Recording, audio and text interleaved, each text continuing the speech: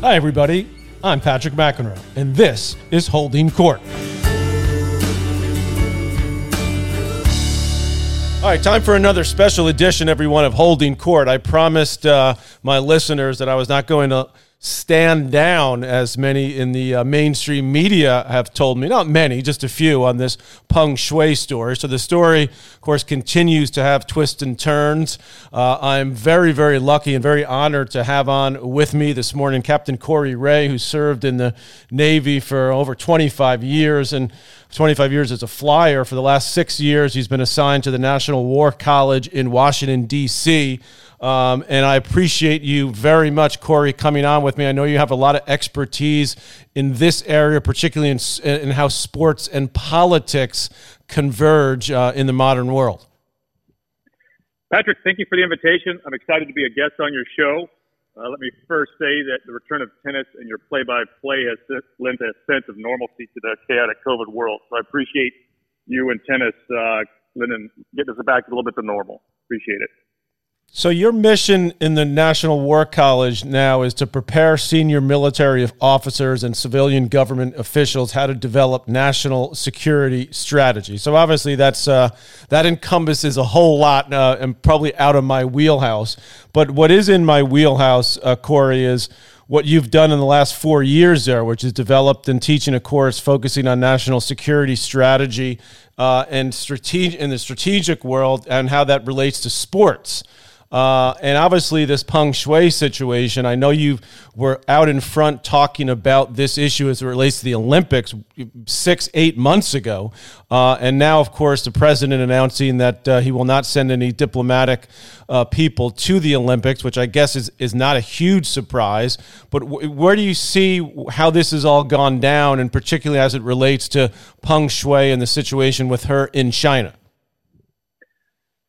Patrick, let me start off with a real quick disclaimer. I'm still an active duty Navy captain. The opinions and views that I'll present today are my own. I'm not representing the Department of Defense or the Navy or the National War College. So, again, these are based on my own research. But over to your question, I would say that the Peng Shuai issue has really forced China's hand on how they want to present themselves to the world. A little detail on the course I teach. I develop and teach a course focusing on national security and strategic logic through the lens of sports. Okay, What this means in practical terms is what are the assumptions, what are the desired end states, and corresponding ways and means required to achieve the said end states, and then ultimately do the selected ways have a coherent chance of achieving the end state. So there's kind of two strategies at work here. On the one side, there's the Chinese strategy of trying to keep quiet Peng Shuai. Then we'll get into those details. And on the other side, you have the current presidential administration that has decided on a approach of a diplomatic boycott to send a signal to China that they don't agree with their human rights issues. Does that make sense? Yeah, it makes total sense. I guess, Mike, this is all happening. I mean, you're obviously teaching a class that got a lot of theory behind it, and like you said, assumptions, and then you're looking for what's going to happen. And with this case, this is happening right now. I mean, this is real time. This is, Australia just announcing that they're going to follow suit with the U.S. This just came out in the last 24 hours. So I know in listening to some of your previous podcasts and some of the things you've written that you believe there should be or could be a full boycott of the Olympics in China. So where do you see where things stand right now at this second? So I would offer that right now we have said we're going to diplomatically boycott. What does that mean? That means that the U.S. government has decided they are not going to send any officials to represent the U.S. government either at the opening ceremonies or the closing ceremonies. As you mentioned, Australia looks like they're following suit, and I believe I just recently read that the UK is also considering a ministerial boycott of Beijing 22. So if we were to step back and look at the history of boycotts and look at their effectiveness, I think that's the first place we need to start. So we can look at the immediate future and say, okay, what do we usually send? Obviously, in Tokyo, just a few months ago, we didn't send anybody because of COVID. Before that, in 2018 Pyeongchang, we sent the vice president. Before in the Winter Olympics before that, in Sochi in 2014, we did sort of a boycott. The President Obama decided not to send any formal U.S. representatives, although I believe a Deputy Secretary of State was sent. But this is personal to you. Billie Jean King led the delegation to Sochi. That's right. I don't know if you recall that, right? I do recall that. Was, that was powerful, too. That was exactly, right? Yeah. That's a powerful message to tell Russia, hey, we don't agree with the way your LGBT policy, right? Right. And so when you think about it, what are we not doing as compared to the past? I think there is sort of a trend where we've either sent the vice president to a key ally. I don't know what the original plan was for Beijing. I don't know if the vice president, I'm sure the ambassador, the U.S. ambassador to China was probably going to go at some level, but I doubt the president was going to attend. And so while this is a message and something needed to be done, it's not necessarily out of the extreme norm, right? It's sort of happened before, these diplomatic boycotts. But if you really want to look at an entire boycott, you really got to go back to 1980 and the U.S. boycott of the Soviet Union. Right. That included the athletes. Mm-hmm. Now, what I've argued is a government-directed boycott of the athletes is really not the way to go, right? It really doesn't involve the athletes. The athletes don't get to choose. That's not the way our country works. We're a free market of sports. If they want to participate, they should be able to participate. However, I would argue the WTA's basically economic boycott of China right now is emblematic of what could happen with a larger athlete-led boycott. Mm-hmm. So I would offer if all of the international athletes were to band together and say we're not going to participate in China, that is a powerful message, right? It's got to come from the athletes, top down from the government. I don't really think you're going to affect any change, right? As a strategy, you're trying to change Chinese behaviors, and I would offer, while something needs to be done, and the presidential administration is spot on with what they're doing. Again, as a military member, I'm in no position to criticize the president. But something needed to be done, and this is probably what we're going to see. How will it affect China? I don't expect a large amount of change, to be truthful. Captain Corey Ray joining me here on Holding Court, and when I look at the bigger picture from a tennis standpoint, Corey, obviously tennis goes all over the world, right? I mean, tennis is an international sport. There's players from all over the world. Many of my listeners wish there were more top American players, right? Particularly on the men's side, but that at the moment is not the case. So, but the point is, it's an international sport. People coming from all different backgrounds, obviously different cultures, different governments. So the ATP, I've called on the ATP Tour, which runs the men's tour, to join the WTA, which they have been reluctant to do up until this point. They've said the usual sort of fluff statement, we support the WTA, we'd like to see, make sure Peng Shuai is safe, et cetera. It's a little bit like the IOC track that they're taking right now, which is, we think she's okay, but we're not going to ruffle the feathers too much. I mean, we're not going to pull out of, obviously, the Olympics or for the ATP, for the men's tour events that are happening there. There's still that veiled threat that could happen. Is there a tipping point, do you think, that could happen? Or is it just, it seems to me, China, I'm not going to say they're winning because they're getting a lot of attention, and this story is not going away just yet, but they may be saying, well, okay, we don't need women's tennis here from an economic standpoint. We'll be just fine. We're China. We've got the second biggest economy in the world. So, and the NBA played ball with China, I think, in the same way that the IOC has, putting profits over values, essentially. But it's tricky, isn't it? Because how do you, for tennis, which is so international, and we could make the argument that going to other parts of the world, right? Middle Eastern countries, for example, that have certain cultures and values that are certainly a lot different from the American values and systems of government. So what's the right next step for whether it's a sports organization, the IOC, or the ATP Tour? Patrick, I would offer that it really needs to be an international approach to dealing with China or countries where you don't necessarily agree with their human rights, right? So, for example, while it's easy to hammer on the NBA and say, hey, look, I can't believe that you as a values-based organization are broadcasting your rights and making money off the Chinese market and your players have shoe contracts. On the flip side, we all have iPhones and we all have electronics from China, and they make our life easier and they make our life better. And so how do you hold one particular industry, specifically the sports industry, ultimately accountable for all your disagreements with China, but you're really not holding the rest of corporate America accountable, right? So it's very difficult, as you mentioned. If you were to look at it in analytical, strategic terms, what you have here is what we call conflicting interests. Specific, we can look at the WTA, right? They have an economic interest, right? The WTA, as a representative of its players, is there to help their players make money and become economically prosperous, right? Capitalism is in the DNA of America.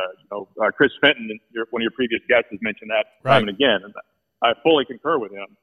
But on the other side, we also have an interest of values. And really what this comes down to is what you're seeing is individual organizations prioritize those interests. And in the case of the WTA, they've come out and said, hey, look, as a values-based organization, right, gender equality, gender rights, we think that suspending operations in China helps us achieve our ultimate interests of values, right? And again, I'm not judging the NBA or Apple Computer or anybody else. Right. They've decided to say, hey, look, as it is right now, we're prioritizing our economic interests. And you could say this for probably 99% of American corporations globally, that they've done that. And we've become so entwined, and there was an expectation that when China did enter the World Trade Organization, that opening trade with China would kind of coerce them into, coming into the liberal international order and changing and adapting those human rights and things like that and updating their policies to reflect our current times. Unfortunately, that did not happen. That was an assumption that was made, I believe, back in the Bush administration, Bush 43, when they joined the WTO. You'll have to check my dates on that one. But that assumption proved to be false. And now we are looking at what do we do now, to your point. What do we do now? China did not quite change to where we thought they were going to change by trading with them, but we are fully intertwined in trade with them and just totally, cutting economic ties with China would be bad for everybody. So, looking through the lens of sports, how can we use sports potentially as a way to force some change in China? And kudos to the WTA. I would offer this. It's always exciting to say, hey, look, this is a moment, this is an inflection point. But if you look at women's sports right now, it's kind of interesting on how they're leading in the values-based interest. You've had, I believe, women's soccer teams walk out during a game because they're protesting sexual harassment. You've had WNBA teams basically remove an owner because they disagreed with her politics. And again, I'm not judging whether any of those things are right or wrong. I'm not taking sides in the politics. It's just that we do have a few recent instances where the women really are leading the way on making political change, and I think that's really interesting to watch right now. Yeah, it's very interesting. And what do you make as somebody who obviously has paid a lot of attention to sports and to China and just to this whole chain of events? I just want to get a little bit into just Peng Shuai personally. You know that I have a connection with her. I actually coached her on a team tennis team when she first came into the U.S. as a teenager. So I know her pretty well. Actually, obviously I'm very concerned about her well-being just as a person in her world, in the tennis world. She was very well-liked, well-respected, very bubbly type personality, even when she spoke very little English when she first came on the road playing professional tennis. But when you look at how, because I've done a little bit of research on so the way China has handled this, and it sounds like from the other experts I've talked to that this is just straight out of the playbook of how they handle things like this. But when you look at it from that standpoint, sort of as a non-tennis person, but someone that obviously knows way more about politics and government actions than I do, what's been your reaction to just the last 6 weeks of how this has transpired and how the different releases, the video releases, the IOC saying, oh, we've had now 2 video calls. What do you make of how this has all gone down? So I've been taking kind of an analytical approach to it, right? Again, going back to that analytical strategy. So one of the ways that you achieve an interest is through power. And so we have multiple instruments of power. For example, we've got the military instrument of power. We've got the economic instrument of power. But one that's underutilized, but China uses very well, is called the information instrument of power. And I would offer as a strategy, when China tried to keep her quiet and make this go away, they made an assumption that it would go away, right? They're going to use that information. They're going to say, we're going to squash this. We're going to I believe Ms. Chow, one of your previous guests, talked about how they manipulate the media, right? In their social media and things like that. They can just make it go away, right? We're going to make an assumption. This is going to go away. This information is not going to get out. Well, for them, that assumption turned out to be wrong. I think Ms. Shuai's social media circle, the community she has built, has rallied around her in a way that China was not expecting. So China, to me right now, and again, I'm not the China expert. Your previous guests are, but what I've observed is they are definitely in react mode, right? Usually they are ahead of things, right? With their information, they get way ahead, right? We're going to squash this. We're going to cut this feed. We're going to do whatever the case may be, right? For this, though, I think they're in react mode, and I think they may be in kind of some uncharted territory right now where there is a building international community that wants answers.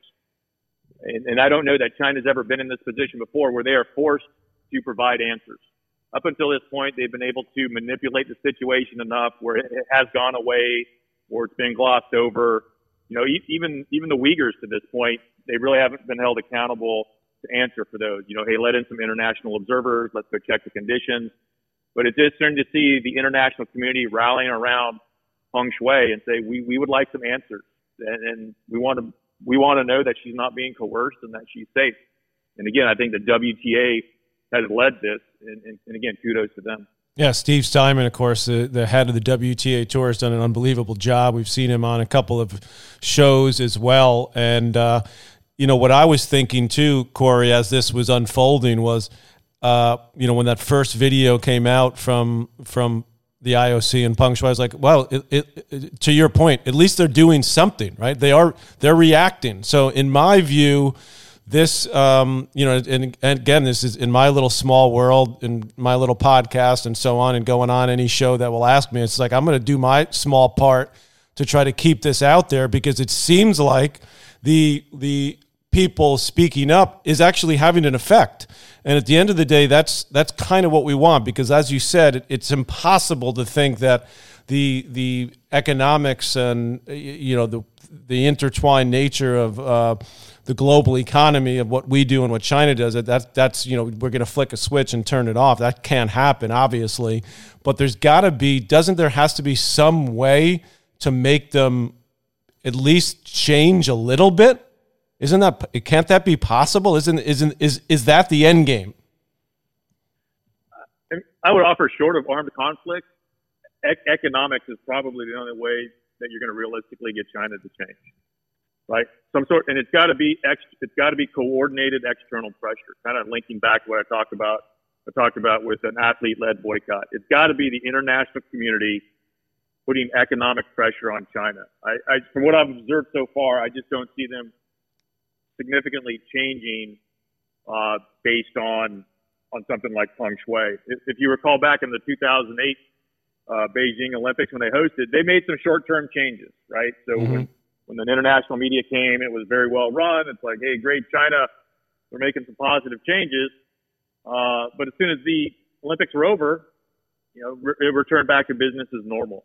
And so my concern is when Peng Shuai issue goes away or the Olympics are over, this does not remain in the spotlight in that international coalition of pressure goes away. It really needs to stay on the forefront. It's got to be continuous. Again, other than economic pressure, I just don't see a way that China's going to change, unfortunately. You've said here right with me, and again, I appreciate you so much giving me the time because I know you got lots of things happening, that this should come from the athletes themselves. I have a little problem with that, Corey. I mean, not the problem, and my issue is as a former athlete myself, like you said, we're sort of pawns in this game, but I've always felt that the organizations, that's where I think the WTA has done such a great job. They obviously did their homework. Steve Simon talked to the board. I'm sure he talked to multiple players. I've seen a lot of social media tweets from male players saying, hey, the ATP needs to do more. They haven't done enough. So I feel like the athletes need someone to lead them. You know, whether you say that it's tricky with their government, obviously I get that. I look at the companies involved in the Olympics, supporting the Olympics. There hasn't been a peep out of any of them when it comes to their support of the Olympic Games in China. Obviously, that's what China wants. That's what the IOC wants. So do you think that there's any way that more organizations can do what the WTA is doing, whether it's a sports organization or a big-time company? You make a great point, Patrick, and I would offer this. I would offer starting in 1968 to a degree when you had Tommy Smith and John Carlos in Mexico City. Right. That the power of protest, I would offer, is shifting to the athletes. Mm-hmm. And I am using the term athletes and federation interchangeably. I'm assuming that the WTA represents its athletes. So, right. For example, I doubt the WTA is going to suspend economic opportunity in China without talking to its athletes. I think that would be disingenuous for your representative to say, hey, look, we're going to suspend operations, and I didn't even talk to the athletes. So to me, there is leadership at the federation level, right? Whether it's North American Soccer, or whether it's the WTA, whether it's the NBA, and they are representing their athletes. But to me, look domestically, right? The power of protest has really shifted to the athletes and away from the owners and away from potentially the IOC or the country. I mean, just look, just within the last 4 to 5 years, I would offer that you as the athlete have the power, and then that needs to be represented through your federation, right? So that is right. that is the WTA tennis players banding together, you know, and saying, look, we want the WTA to come out with this official policy on our behalf.